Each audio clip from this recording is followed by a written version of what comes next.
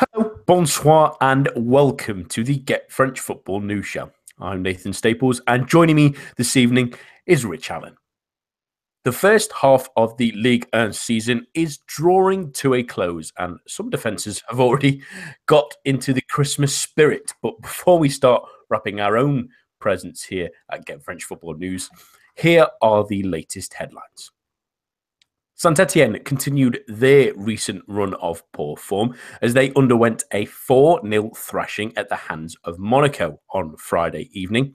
The home side saw goalkeeper Stéphane Ruffier sent off in bizarre fashion after the standing captain confronted the linesman for the champions' second goal. On Saturday, the early kickoff saw Paris Saint-Germain herald the return of Neymar with a 4-1 win away to Rennes. The Brazilian notched a double in a game which saw Benjamin Andre and Presnel Kimpembe both receive their marching orders. In the multiplex, Dijon poured more pressure on cash-strapped Lille with a 3-0 victory, while Metz won for just the second time this season with a 3-1 result against Montpellier. Elsewhere, Strasbourg made it 3 wins in a row by beating Toulouse 2-1. Troyes halted their own 3-game slide by defeating Amiens 1-0, as Caen and Guingamp each earned a point in a goalless draw. On Sunday, Nantes won by a single goal for the 9th time this season, sinking lowly Angers 1-0 despite Yassine Bamous seeing red, while Nice have Mario Balotelli to thank as they saw off Bordeaux by the same scoreline. In Sunday's big match, Lyon came out on top against a very game Marseille side. Nabil Fekir opened proceedings with a big helping hand from Steve Mandanda before Mariano Diaz made it 2 after half-time. However, the real man of the match was Anthony Lopez, who kept a clean sheet despite facing 19 shots from the away side. In off-the-pitch matches, Lille have officially parted ways with manager Marcelo Bielsa. Contract termination has been agreed, but there are no further details on any compensation agreement between the two parties. And that's all for the news. But remember, to stay up to date with all your latest in French football, head on over to our website at www.getfootballnewsfrance.com and follow us on Twitter at GFFN. We start this week with the final game of the weekend and what ended up being a tale of two goalkeepers. Let's start with the home stopper in Anthony Lopez, Rich, who pulled out what many say is a man of the match performance. Is he the best goalkeeper in Ligue 1 at this moment in time?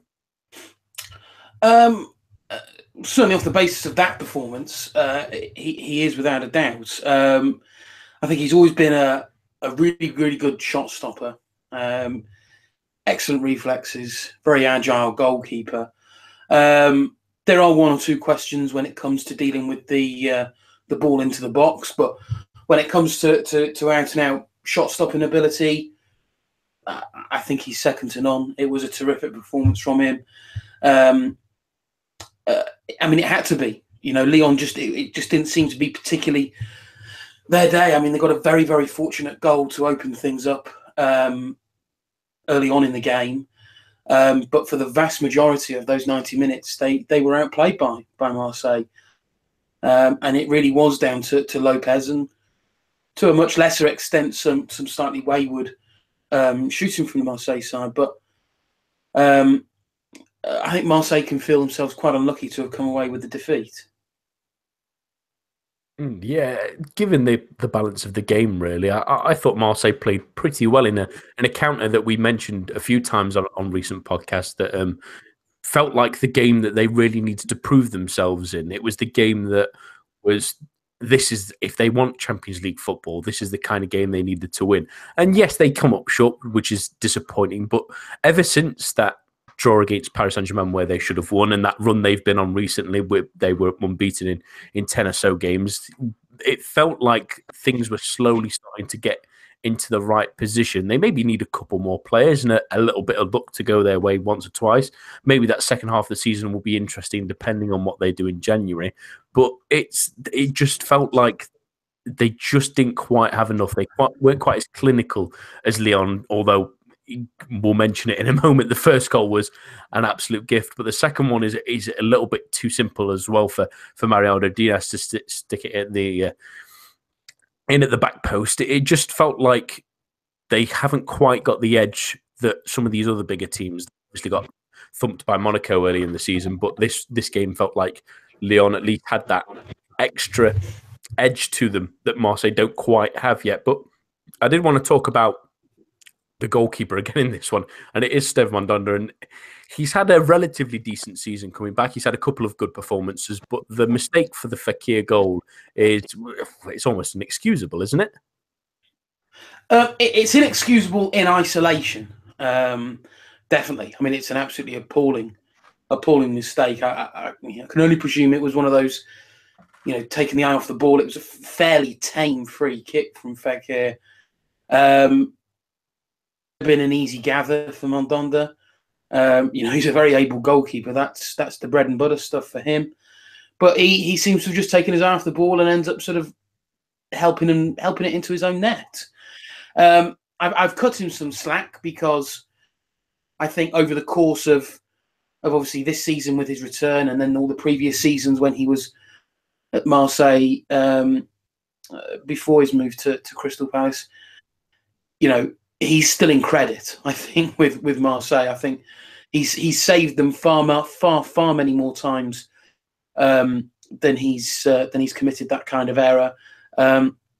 We have seen that kind of error before, but I tweeted during the game, he's playing behind some pretty ropey defending at large parts of this season. So it's a horrible mistake to make, but it offers. He's not a goalkeeper that's incredibly prone to these kind of mistakes. He is a goalkeeper, and it's just one of those unfortunate things.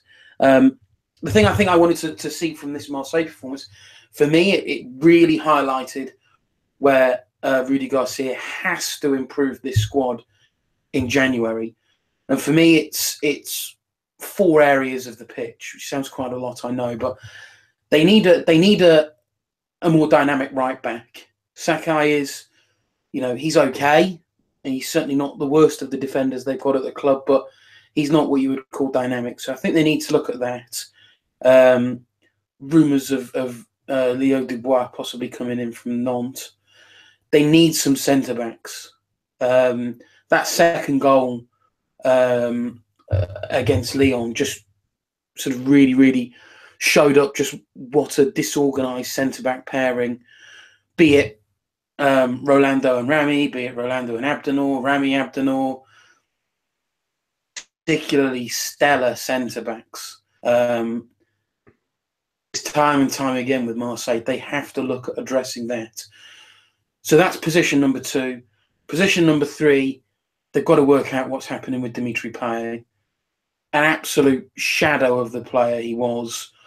Whether it's the captaincy's not working for him, whether he's simply just not good enough anymore, whether there's something going on that we don't know about, that has to be addressed, because I've lost track of the amount of times this season he's produced pretty anonymous performances.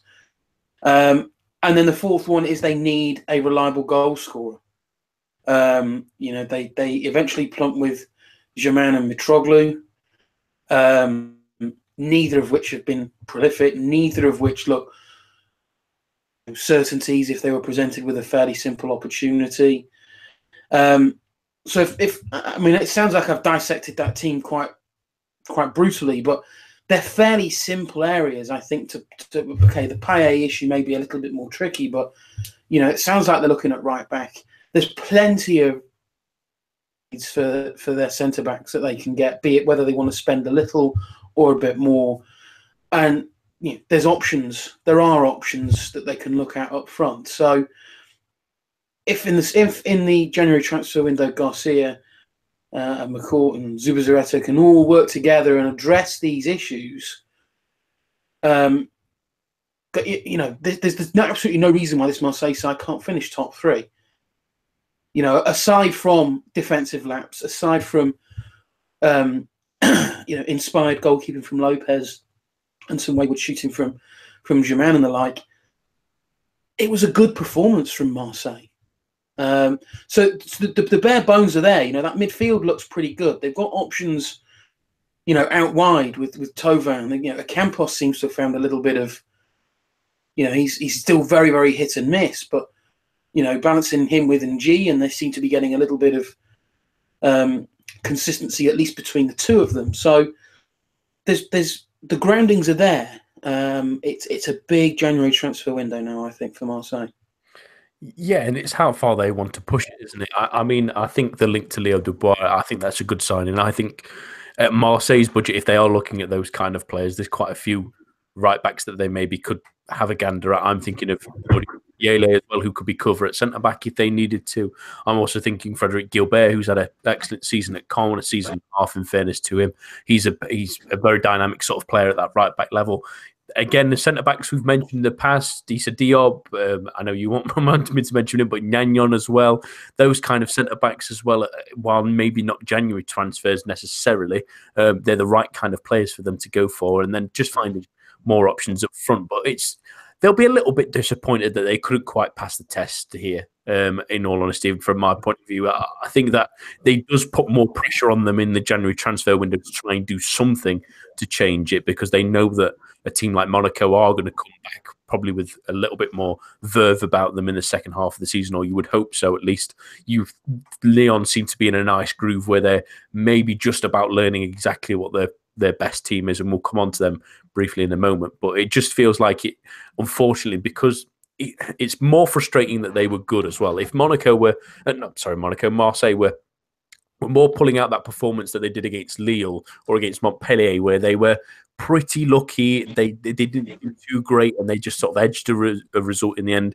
If they played that kind of performance against Lyon, we're a little bit less optimistic about them possibly getting in there. Now there's still a little bit there, even though they didn't get the result. It feels like they need to do something in January, and whether they can or not, because it's a very difficult window to get something, especially at a top level, to push you to the next level. It's a different thing. But the victors were Lyon, and they'll be delighted to get 3 points right just before the winter break. Obviously, we have the midweek match day yet to come, but they will finish probably above Marseille at that half break, unless there's a spectacular scoreline for the L'OM in their final game.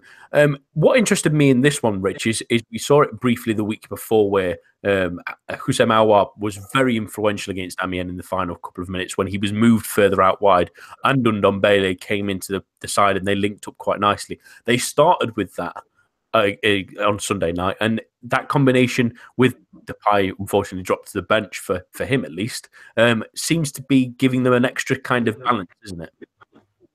It does. You know, you've got Lucas Toussaint, who's an absolutely fantastic midfielder. You know, he can sort of mop up in front of the defence, and Ndombele then has the sort of engine player that's capable of galloping forward, and then you've got Aouar, who's the sort of, you know, got the skills, I suppose. But you know, I'm really, really excited to see how these three develop. I've tweeted it countless times now. I do see these three being, you know, a big, big part of France's future in 3 or 4 years' time, maybe even sooner for a couple of them. But they're really exciting players. I'm really pleased to see them all being given a chance, being given regular football. I know Genesio has identified that he's only really got true one defensive midfielder in Toussaint. So I know that's an area that he said he wants to look at recruiting in January to make sure that Toussaint, when or if you know, the batteries start to die down a little, that there's someone that can come in and give him a little bit of respite. But the three of those offer so much, such a range and you know, broad spectrum of skills and abilities that I think Lyon can be rightfully excited for the future. Yeah, and what I really like about that trio as well is it does give Genesio more options. I mean, the versatility of Aouar being able to play centre attacking mid if they wanted to give Fekir a rest, or if they wanted to play with the 3-man midfield, maybe moving him inside with Ndombele and Toussaint, just gives them more options, really. We were stuck in the sort of start of the season thinking that you had to play the front four. If they weren't going to play the front four, then it wasn't going to quite work. But I think what it's proved is Aouar playing out wide gives them an extra option, yes, in that front four, but it also gives them an option to adapt things when they do play bigger teams and the like, when they maybe come up against PSG again, maybe when they get into the deeper rounds, if they do with the Europa League.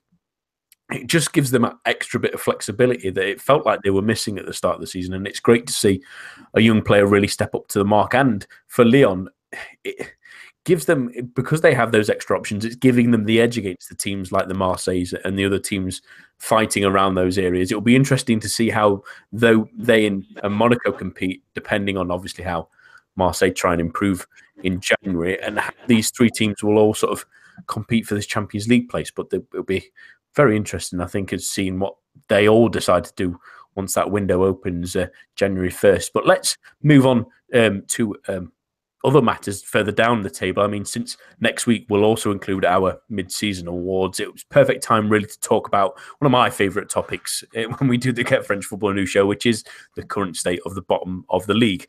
All the way up to 11th, really, are just 5 points above the playoff place and 8 above the drop zone. So we'll go through quite a few teams, really, but we'll start at the very bottom with Metz, who we've said, Rich, were dead and buried, really. And I always feel like it's almost biting the bullet in a sense that they managed to win at the weekend against the Montpellier side, who frustrated a number of great teams this season, and it was a great little win. And it's probably just come at the right time where you maybe still have doubts of whether they're definitely down. Is this the glimmer of hope that they maybe needed ahead of that winter break? It's the glimmer of hope, definitely. I mean, we've said all season long, Metz's problem has been goals and the lack of them. So it feels quite ironic that when they finally scored 3 goals, it's against the tightest defence in the league. I certainly didn't see this result coming. I thought Montpellier have looked pretty solid at times, especially against the Metz that I would have thought weren't going to be offering much in attack, but lo and behold, they go and do it. So it's what's now absolutely vital for Metz is that they follow it up then midweek when they're at home to Strasbourg. If they can follow that really encouraging win away at Montpellier with another win at home, go into the winter break then with those 6 points, gets them into double figures, which I think plays a huge part in terms of morale, because when you look at the table, they stick out like an absolute sore thumb at the bottom of the table. So to hit double figures on points, maybe if someone like Angers can't get the win on Wednesday, all of a sudden there's that gap has closed from whatever it is now, is it 6 or 7 points down to only 4 or so. So it's absolutely crucial that they follow this win up. It can't just be a rogue win in isolation. It's important to take those 2 wins if they can get them, and the positive feelings from that into the winter break, so that they can work on it over that break and come back and kick on. Yeah, it feels like, I think you've hit the nail on the head there, Rich, about the game against Strasbourg in midweek. I mean, if they get a victory there, it just feels like maybe something is going there. Like something is finally going in the right direction for them. It doesn't mean necessarily that, I hope at least that it doesn't mean they get naive in January and decide, well, clearly we don't need to do anything. Because this is the sort of strange catch-22 they're in, really. If they had lost that game, say against Montpellier, or possibly even drawn it, and then lost the game at Strasbourg, you look 9 points behind Angers, which is still in the relegation zone, and then they would have been, about 11 or 12 points behind Lille in just the playoff zone. And you start thinking, well, is there really a point in spending in January? There's such a big gap already, such a big gap in quality and in a gulf in points. Is there really worth investing that a lot of money trying to stay in Ligue 1 when we could possibly invest that in sense of building for next season when they are back in Ligue 2, which still looks like the most likely option? But a win against Strasbourg makes them think, maybe there's something to do here. Maybe we invest in January and see if we can roll the dice one more time and see if we can get out of that relegation zone, which is the thing about these relegation fights, isn't it? It's like, it changes their entire winter break then. It suddenly shines a bit of optimism on it, rather than thinking a bit of doom and gloom of, we're stranded at the bottom. Negative feeling just spreads through the few weeks while we're without football. To go into that, 6 points better off than they were a few weeks ago. All of a sudden that completely changes the outlook. There's optimism, there's hope, there's a bit of determination within the squad that actually, what, guys, we can do it. Let's go out. Let's bring in let's recruit where we need to recruit. We can do this, and I can't stress the importance of that Strasbourg game enough for Metz. Yeah, it's the hope that kills you, isn't it? That's what you really don't want to hope, is that they finally get a glimmer, something to grasp onto, and you just hope it doesn't really fall back on their face. And really, that my worry would be that they maybe invest too much, they don't get what they need, and then they're stuck in Ligue 2 for another couple of years trying to rectify that, like other Ligue 1 teams have done. So let's hope that if we're winning at Strasbourg, they do the right things and at least make it competitive. That's what we want to see, a competitive bottom of the table, because there's another side that really struggled over the last couple of weeks. I mean, we mentioned them a couple of weeks ago, Angers, and saying that really we should start focusing on them after a bad November. They had a really poor start where they took forever to win a game. They eventually won it in week 9 against Caen. They've only won once since then. It's a pretty dreadful run, really, to be fair. Rich, it's a lot of draws, 9 draws more than anyone in Liga. Only 7 defeats, which doesn't look as bad on paper, but there's just some really frustrating results out there. There's the 1-0, obviously, this weekend against Nantes. They drew 1-1 against Montpellier when they had a decent game.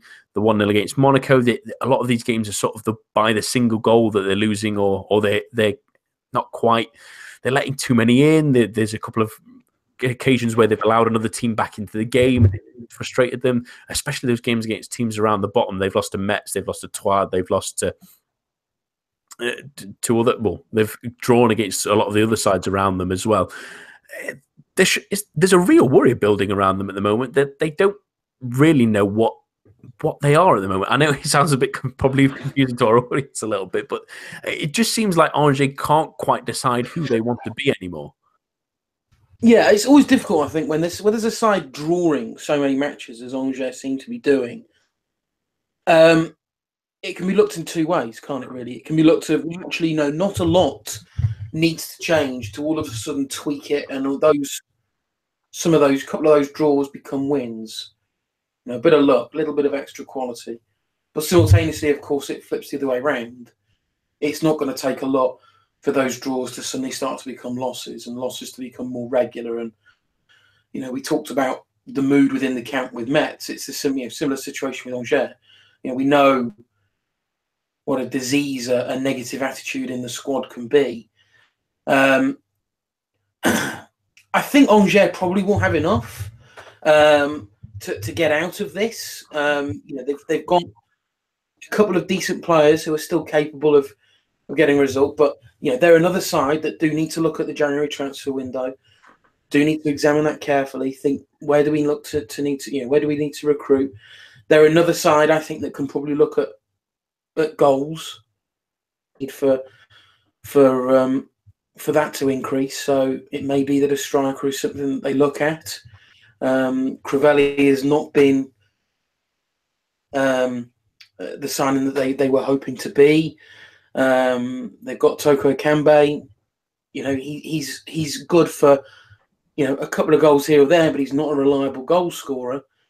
So they need to do something. But I do think there's enough with this Angers side that they will be out of the relegation fight come the end of the season.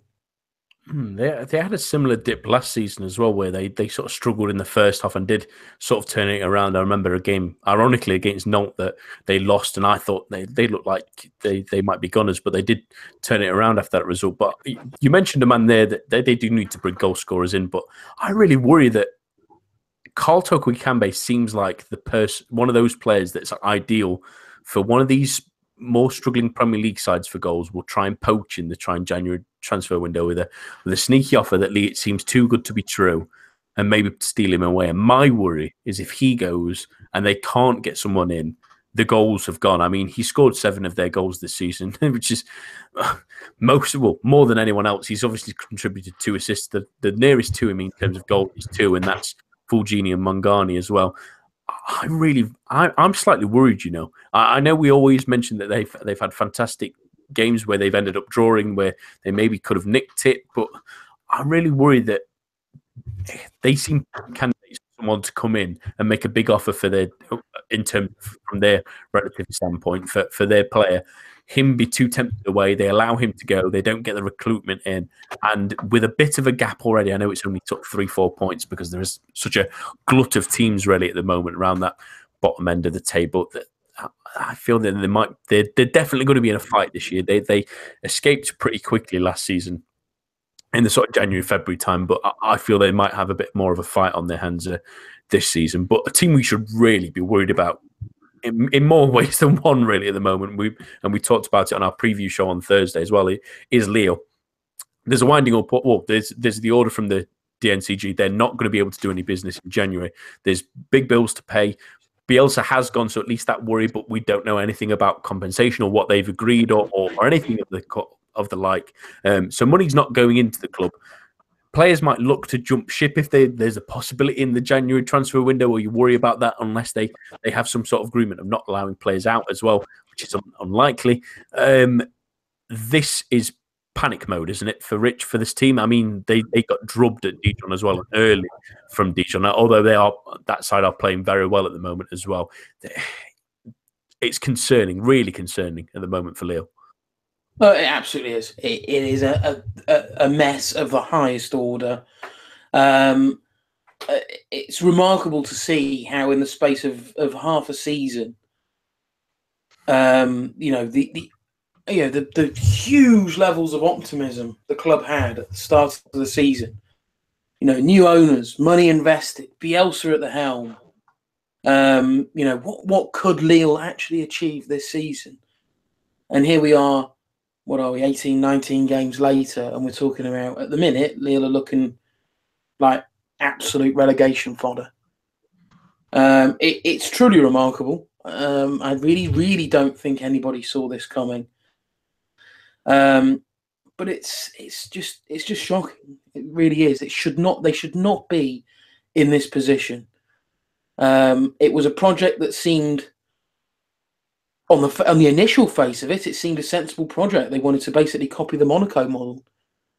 That's fine, but I seem to recall at the start of the season I was a little bit concerned that that's fine, but let's remember that the Monaco model started with some huge outlay to get that initial success rolling, to make them an attractive proposition for those talented youngsters around France and around Europe.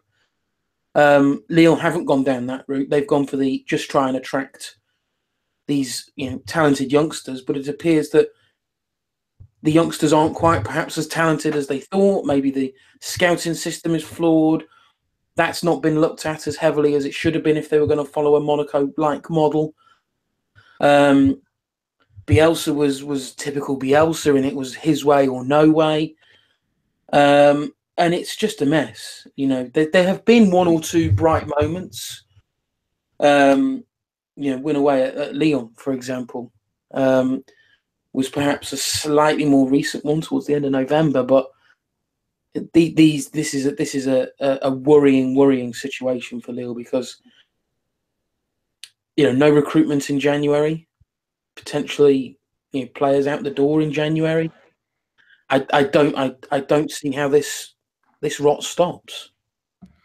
Yeah, you start thinking of some of the players that have done okay at times, at least have attracted interest from other places like El Ghazi and Pepe, and you think of maybe someone like Thiago Maia, who's been played out of position at the moment. They must be thinking, right, this is a sinking ship. We need to flee as quickly as possible. And agents will be buzzing around different clubs in the transfer window, trying to get them almost like a fire sale and saying, save my player from this nightmare that they're slowly transforming into, this hurricane that seems to be a Lille team that are spiraling out of control, really. I mean, I mentioned on Thursday's podcast that Marseille fans must be absolutely thankful to the gods. It seemed like Frank McCourt would be the dangerous one given his reputation in the US, but it seems like Gerard Lopez was the one that the boogeyman that they should have feared really, and unfortunately the ones that Lille have been labelled with struggling for money. They shifted too many of these experienced players out in this summer. I know that Mavuba maybe was past his best. Other players as well, maybe just a little bit past their sell-by date in terms of competing at the top end. But they were so invaluable. There's so many young players sort of misguided in this team. I mean, even I know he's been injured as well. Vincent Inyema not being in the team, Marco Bassa as well being let go as well. There's so much experience they lost, and they just tried to throw as many young players at it as possible. And you mentioned that the Monaco model was so successful because they already had good players there that they could learn up from. You know, Ricardo Carvalho, Jean Moutinho, Falcao now, and they brought in Glick last season as well, who's an experienced international. Daniel Subasic, who'd been at the club for a long time. Andrea Raggi. You just list off the kind of players that these young lads learnt from, and Lille didn't get that. And adding that to a manager who demands so much from players and doesn't understand the mind frame of younger players now, that you can't keep insisting that they do that when your results aren't coming. That's knocked them off. They've not got a manager at the helm. They're not going to be able to bring anything in January. It sounds like, and Lille fans will hate hearing this, but it sounds like relegation to me. I can't see any other way for them, really. I think they're going to be automatically relegated. You can't, at the moment, they can't be in the spiral they're in without a manager, without the money, with players worrying about their own futures now, really more than anything. That distraction has really knocked them off course. And I think it was clear to see in that result of the weekend. I mean, Dijon are an excellent side and have been really good in the last sort of 2 months or so, despite a couple of different results.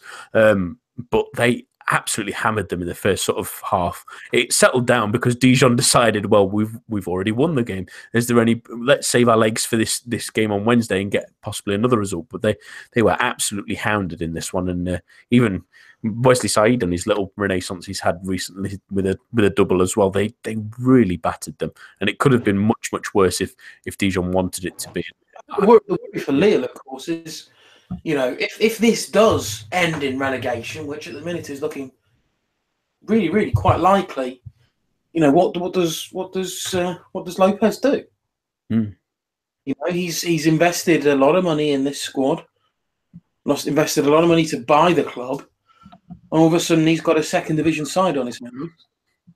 You know, if he walks away, if he sells the club on the cheap to whoever, you know, what on earth's left with the club, especially if French football financial regulators are sort of watching them like a hawk, which they clearly are at the minute, thanks to the transfer ban and the sort of "we will relegate you if things don't improve" official warning card that was handed to them. So there's major problems here that could have, you know, not only short-term but long-term repercussions for the club as well. Yeah, because the memories of teams like Bastia and Evian are starting to ring in your ears almost, that those sort of being relegated with those financial troubles and then simply just folding. There was no real point.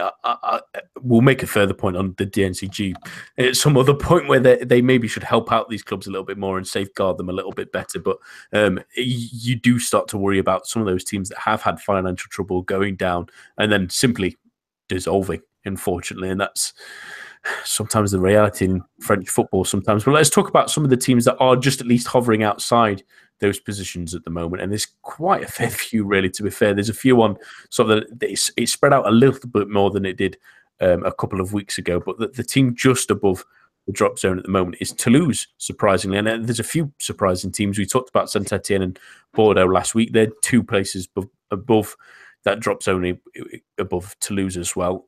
It's been a tough few weeks for all 3 of those teams. I mean, Saint-Etienne extend that really awful run to a 1 win in 11 now, with that win coming against Metz. Bordeaux, 1 win in 10. Theirs was against Saint-Etienne. Toulouse themselves, they got a couple of recent wins that sort of pulled them out of that malaise that they had against a Caen side the other week, a 2-0 win after 4 defeats in 5, and including a draw against Metz, which is not the kind of result really you want to be getting if you're down near the bottom of the table. But they lost against an informed Strasbourg team, and they've got Lyon in midweek, which is exactly the kind of team you want to play when you're struggling at the moment. Is this one of these moments where, for Toulouse at least to start off with, where they maybe need to reset things come the winter break, get back down? Because they have a lot of talent in that squad. It's just not clicking. The attack again is struggling, and that's heaping more pressure on this young, yet they are a great defensive team, but they're really struggling. Well, that's the weird thing with Toulouse I've found is I look at the teams around them at the bottom, and they're the team I think, well, actually, I don't think they've been playing too badly. They just don't seem to be getting the luck. And yeah, they're lacking a bit of quality, but that's going to be the case when you are a team down there. But there's certainly far more teams down the bottom of the table, I think, that are playing worse football than Toulouse. There's some really, really talented youngsters in that team. I think keeping hold of them, certainly the likes of Diop, keeping hold of him is absolutely vital. In January, ultimately this squad, this coach, they have experience of how to get themselves out of they've got the experience of getting themselves out of a near impossible situation. Well, this is far from that. So on the one hand, yes, they have that experience to get them out of the trouble. On the other hand, the teams directly above them are teams that you do not expect to be there, and frankly, I don't expect them to be there come the end of the season in Saint-Etienne and Bordeaux. So that's perhaps the major worry for Toulouse, is that of the sort of 7 or 8 teams that are down at the bottom, there's certainly 2, maybe even a couple more, that as the new year comes and the season draws on, I don't expect them to be down there. So Toulouse can't afford to let those teams get too far ahead, but they're a side that I think just about have enough in them to get out of this mess. Because, as I say, I just don't think they've been playing too badly. I think they've just been unfortunate. So, maybe 1 or 2 little tweaks in January could be enough. Yeah, it's a weird one for Toulouse. They've got a lot of talent. It just feels like they're just missing an extra spark. I mean, Jimmy Dermaz has been out for a couple of weeks, losing Oscar Trejo in the summer as well, but it gave them less of a sort of creative edge, although Alexis Blin has tried his best to try and influence that. But they've just not got it going at that end, and it's increased pressure moving forward, hasn't it? Yeah, they need to work out what's happening with Andy Delors. If they can get him back to the Khan Andy Delors, and maybe the Andy Delors that first arrived with Toulouse when he came back to France, then that will almost certainly solve the vast majority of their problems. But at the minute, he's just looking, really, really off the pace. And they need someone more around him. I mean, they've tried to play Ola Toivonen off him a little bit, but that just, I don't know, it just doesn't work for me, really. I don't think Toivonen is creative enough or skilled enough to sort of bring Andy Delors more into play without much wing play and without much help from the midfield. It's just not quite clicking. They maybe need a creative force in the summer window. You think that it's a bit of a shame that Maximilien Gradel has not quite reached the level we expect from him. Again, if Dermaz comes back, that might help them a lot, given his form for Sweden as well. Maybe there's a couple of bits there, but I'll let you talk about the other 2 teams above them, really, because I talked about them ad nauseum last week, really, Rich, and that's Bordeaux and Saint-Etienne. They've both been really, really awful over the last couple of weeks, and it's only really getting worse. They are both kind of desperate for that winter break to come and hope that a little bit of a break gives them some respite. That's the thing, isn't it? They get into that winter break, regroup, work out what on earth has gone wrong. Saint-Etienne, I think it's perhaps, well, I'd say there's probably obvious deficiencies with both squads. Saint-Etienne have gone, initially we thought they'd taken a step forward when, they started the season playing some, far more attractive and attacking football under Oscar Garcia than we'd seen for quite a few years under Galtier. That football quickly regressed. Garcia then left. And the football's just got worse. They're back to They're not scoring, which, we're sort of quite used to that under Galtier, but at least with Galtier, they were defensively solid. That defensive solidity has vanished. We expect Saint-Etienne sides to, not fail to score, but we don't expect them to be regularly conceding 3 goals, 4 goals, 5 goals, and that's exactly what's happening. There's just a real lack of. I mean, you mentioned it with Toulouse. There's a real lack of spark with this side. There's no one that you can say will be a reliable goal scorer. There's no one that you can say will take the game by the scruff of the neck and completely dominate proceedings. Defense looks a shambles at times. Perrin, unfortunately, it's becoming clear he's towards the end of his career. He's picking up injuries more regularly. The squad is a mess. It's a real mess. And they've got to address that in January. They've got to bring in quality. They've got to bring in some quality attacking players. Because if they don't, then contrary to perhaps what I said before, maybe they don't get out of this mess. The only reason I'm saying that I think they'll get out of this mess is probably, man for man, they do have slightly a better squad than other teams down there, but it's not by a great deal at the minute. So they have to look at that January transfer window to bring in something exciting, something different than the sort of. It's an adjective I've used countless times before. It's stodgy football that they play. It's not nice to watch. It's even worse to watch now than it was under Galtier. At least Galtier could get a result with his side. He knew what his side's strengths were. He played to them, and it worked. It seems at the minute Saint-Etienne do not know what they're. Even if they perhaps even they might not even have a strength. It's an utter mess. So they need to look at some kind of spark, some kind of bolt of lightning kind of player. And Bordeaux, I think Bordeaux just need to look at. They need a goal scorer first and foremost. They've, the de Preville experiment doesn't seem to be working, which is a shame. And I know you're obviously a huge fan as well, Nathan. So it's a real shame not to see that working. Alexandre Mendy now is out for the season. So Gourvenec, if he's still there, because he's under massive pressure now, if he's still there come the January transfer window, will have his hand forced into bringing in an attacker. And he just needs to work on getting some stability in that side. He's made quite a few changes of late. Including playing Sabali out on the left, which is clearly not his favourite position.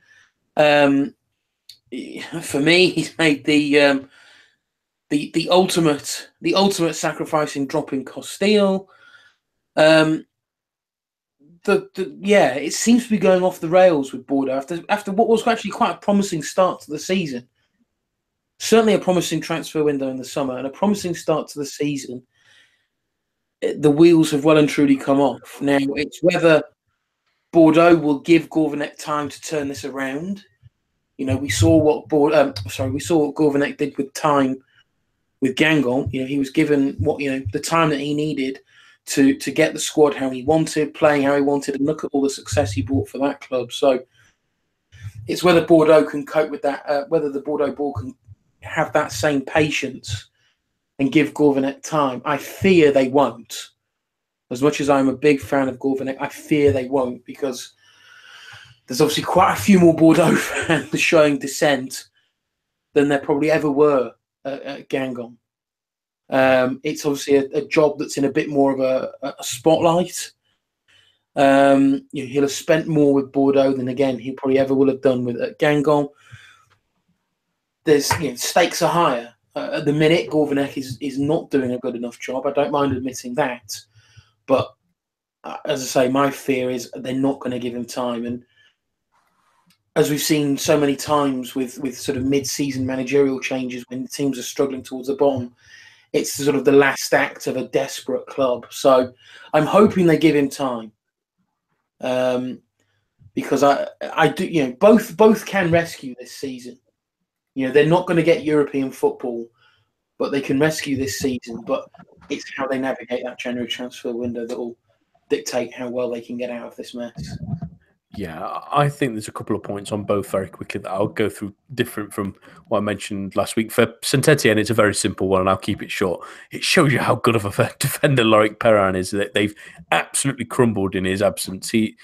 I think those outside of France will never really quite know how good of a player he was, because he didn't really play internationally, and there was very little European football, at least in his so far in his career. But he's really proving how good of a centre-back he is, that Saint-Etienne have absolutely fallen under the bridge with him not at the helm at all. And they weren't great with him at the helm, but it does really show how sometimes you get what you wish for when Galtier left as well. And in Bordeaux's case, there's a couple of things really. In terms of what I would like to see from them in the second half of the season, and quick spoiler for unsurprisingly, I've wrote in the Depreville profile for the GFFN 100 that comes out in the new year, but a little bit of a spoiler in that one, that I'd quite like to see him play as a number 10 behind a new striker, Malcolm and Kamano either side of him. Give them a little bit more freedom. They just seem so stagnant in the area sometimes, and they all seem to run into the same space that they want to occupy, and that's really held them back really this season, especially with Mendy not really being good enough either to be a central striker on his own, and obviously Laborde being out, but being disappointing when he had the chances as well. But I do fear for Gourvenec. I think that moment where he's dropped Castile for Prior might be his undoing. If they lose in midweek, I think he's gone in January, in all honesty. That's one of those moves that seems like desperation when he knows the issue is the defence and he throws his goalkeeper to the Wolves. Seems like madness to me, especially such a talented goalkeeper as well. Interestingly, on Depreville, there's I think it's France Football have gone with a story this evening to suggest that Bordeaux may cut their losses with him in January. And there's 3 clubs that they have linked him with a move to. One's Rennes, one's Burnley, and the other, interestingly, is Saint-Etienne. I think they'd hands off, wouldn't they? Oh, yeah, they would. I think they're looking at certainly getting their money back, which I think was around 12 million. They signed him from Lille, something like that. So, I mean, it'll be an interesting one if they do. It's quite a confession from an admittance that we made a mistake in signing Depreville. Because we know he can score. We've seen it with Lille more recently. We know he can score. So maybe Saint-Etienne are thinking, well, if you're going to get rid of, then he could be the kind of player that they need, as we've discussed. Yeah, because he was a great creator at Reims as well in that season that they went down. I think he got 9 assists. I think he fits really nice. I think you would agree, Rich, that maybe in that Rennes team as well, maybe with Sarr next to him, having someone explosive that will run past him in that area as well, giving him support as well. I think it might be a really interesting signing for both those sides if Bordeaux look to cut their losses, which it won't be the first time someone's tried to give up on Depreville in his career. We'll sort of very quickly go through a couple more teams that are at least hovering in that area, really. It's a little bit more unlikely for 2 of them, but Troyes and Amiens are still there on 21 points. They've both had decent runs at times. Seem to keep getting little results here and there that keep propping them up further up the table, just above the relegation places. And Amiens had that great little run where I think they were unbeaten in 7, but they've hit the ground a little bit in the last couple of weeks, losing a couple of games. But do those 2 have the staying power, really, Rich, to avoid a relegation fight for the entire season? I think there's potential. I'm always a little bit worried when promoted sides have a decent run but don't pull away sufficiently from the bottom of the table, because at some point that form will drop off. Unfortunately, history has shown that to be the case. And my only concern is that Troyes and Amiens, perhaps the latter more than the former, away from that relegation zone as far as they perhaps would have wanted to, and perhaps far more.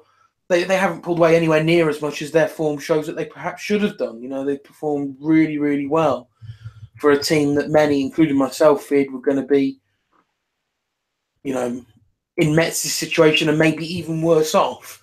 So that's my only concern, is that at some point that form will drop. And it's that they've unfortunately just not built up enough of a buffer to prevent that drop in form resulting in a fight to avoid relegation. I think the same to be said for a lesser extent for Troyes. Maybe with their recent Ligue 1 experience, they've got a bit more now. It's a bit more, they're a bit more of a savvy side that they can get out of that, and maybe in the January transfer window, if they're fighting with someone like Amiens for a player, maybe Troyes is a slightly more attractive option over the two. So, but certainly both of them, I could make the argument that they've shown plenty of ability that they can avoid the drop, but it's just unfortunate that it's such a tight group of teams that they just don't have that buffer for when that inevitable drop in form comes. Yeah, my worry I think Troyes might just have one of those. I'm going to compare them both to teams in recent seasons, and Troyes remind me of Caen last season, that they got a couple of nifty wins around a couple of losses that have just perched them up enough. And I think they might continue doing that next season, maybe lose 3 games and then nick a win, and that sort of props them up enough just to stay up. They might sort of finish just outside the playoff place, maybe. With Amiens, I compare it a little bit to Gazalec, who also had a period when they were in Ligue 1 for that season, that they had a period of maybe a month or two where they got some really good results and some draws and some wins, and then they just tailed off in the second half of the season. I really fear that Amiens might be that kind of team where maybe they punch above their weight for a good time. They might just only go down in the sort of last couple of weeks and sort of sink, but I think they will be there or thereabouts in the end result of sort of fighting for those relegation places. But very quickly on 2 last teams, and that's Guingamp and Montpellier. It seems strange to mention both of those, really, given that Montpellier have been fantastic against some big teams this season, but are still probably hovering in the sense that a couple of bad results at the start of the second half of the season might drag them in there.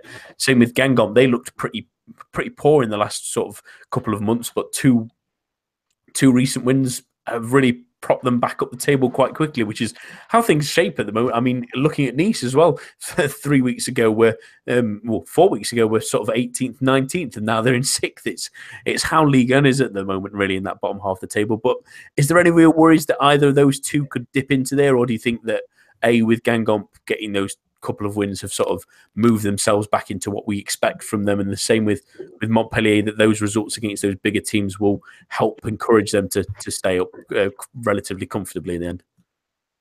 I think Guingamp will have enough that they're just going to have another mid-table finish, and that will be perfectly satisfactory for a team like Guingamp, and that's absolutely no disrespect intended. I think a mid-table finish for what that club represents is still punching well above where they should be, and is still should be seen as a terrific achievement.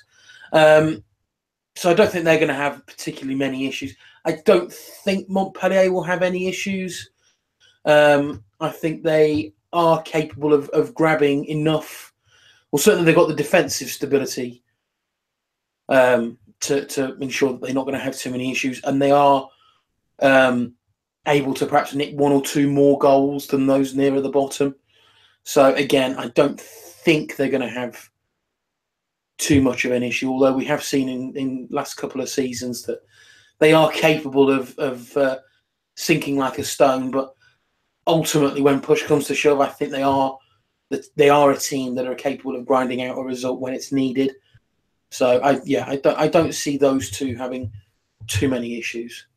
Yeah, I think both of them will probably be okay unless something really dramatic happens to them in the last couple of weeks of the season. That's filled up quite a bit of our time this evening, which the relegation fight in this season, at least with so many teams down there, is not too surprising. So we'll go straight to our Ligue 1 snapshots this week, and I know you have a couple of good ones for us, Rich, this week. So I'll start with you. What are your Ligue 1 snapshots? One of them, very quickly, was in the Rennes PSG game. After Mbappe got his goal, there was a group of 4 fans that got onto the pitch dressed as the Teenage Mutant Hero Turtles and ran towards Mbappe, wanting a hug, which was quite, all in all, quite harmless. I know there's obviously always concerns over pitch invaders, but I think it was quite evident that this was a harmless little joke play on Mbappe's link to resembling, I think it's Donatello of the Turtles. Yeah. And the mask, the present that Thiago Silva got him recently as well. There was a funny tweet from a Rennes fan. There's a picture of them after being apprehended with a plea to Mbappe and PSG to pay the fine for the Turtles. So that's picked up a little bit of traction in the French press. The other one, I think, for me, perhaps a slightly more personal one, but this week saw the retirement of certainly one of my all-time favourite players, and a player who was absolutely instrumental in the reasons why I follow French football and was instrumental in Lyon's run to successive titles a few years ago, was the retirement of Kim Källström. Decided to hang up his boots after a season back in his native Sweden. Absolutely wonderful player. I probably can't. I haven't got enough time to go into the many reasons why I loved him as a player, but worked hard, had an absolutely terrific left foot shot. There's quite a brilliant goal he scored for Rennes, ironically against Lyon, where he connects with a left foot volley it's about 4 foot up in the air. I don't quite know how he does it, but I certainly recommend searching that one out. But he was an absolutely wonderful player. A lot of people will know him from funny enough, from the Championship Manager, I think 2001, 2002 game, where he became a bit of a cult hero. But for me, he was far more than that. He was a wonderful player for Rennes. Probably, and it pains me to say it, upped his game even more for Lyon, and got well over 100. Lost even count of how many caps for Sweden he got. So an absolutely wonderful player, and a shame to see him retire, because I still held out for a hopeful Rennes return. But I'm sure we'll see him back with a ceremonial kickoff or two for Rennes and Lyon in the not too distant future. But certainly wish him a very, very happy retirement. Yeah, and he was an absolute stalwart for Lyon. It's a shame that a lot of English fans will only remember him as that strange loan spell where he was injured when they signed him, and he ended up barely playing for them. But it just shows you how excellent a footballer he was. Got plenty of over 131 caps for Sweden, should say. Enough, really. He crashed the Djurgården's website when he joined back in the summer as well, which just shows you the love that he had back in. He was also named in his final season in Sweden, and their season's just recently finished. He was named in the team of the season, I believe, as well. Yeah, which is fantastic. It just shows you the appreciation they had. He was a really, really terrific player in his prime, and so it'll be. Well, hopefully, could be like you say. Hopefully, a couple of ceremonial kickoffs will see him again. But my Liga snapshots, I've got 2 this week, and one nice one and a funny one as well. The funny one will be the one at Nantes. I don't know if some people have seen this, but Claudio Ranieri was sent to the stands towards the end of that game. But the Italian had a little bit of a sneaky way of getting a little bit further down his instructions on. He actually came down during one of the substitutions and talked to the substitute and his coach and went back up to the stands. Well, I know maybe it's been caught on camera at least, so whether he might be punished retrospectively for that remains to be seen. But it was a little bit of a cheeky one from the Italian. Maybe might have just about have enough charm to get away with that one, at least anyway, for once. And the other one it's another moving on, and that's the Lyon goalkeeping coach, Joe Bats, who was ending his 17-year association with the club to join Montreal Impact early come the start of the new year, but joining obviously the former Lyon manager René Gard. He will be joining them, and there was a great display from the fans and the players, the appreciation. They all came up to hug him when they scored goals and paraded him around the pitch afterwards. And it's clearly been a great servant to the club and helped coach some magnificent goalkeepers in his time. You think of some of the players he's had, not just Lopez, but Verkuter and Lloris and the players before that as well. Yeah. I've been an absolute servant for the club, and I know a lot of Lyon fans will be really sad to see him go. But let's hope for him that he has a great future in Canada and a nice little vacation there. It would be quite a nice place to be, actually, I think, for him. It might be a little bit chillier, at least, anyway. But at least they speak French. That's the positive, at least. That's all the time we have for this week. My thanks to Rich and everyone listening at home. On Thursday's show, it will be the special final GFFN show of our 2017, with it will also include our half-term award. So do tune in for that. But for now, à bientôt and goodbye.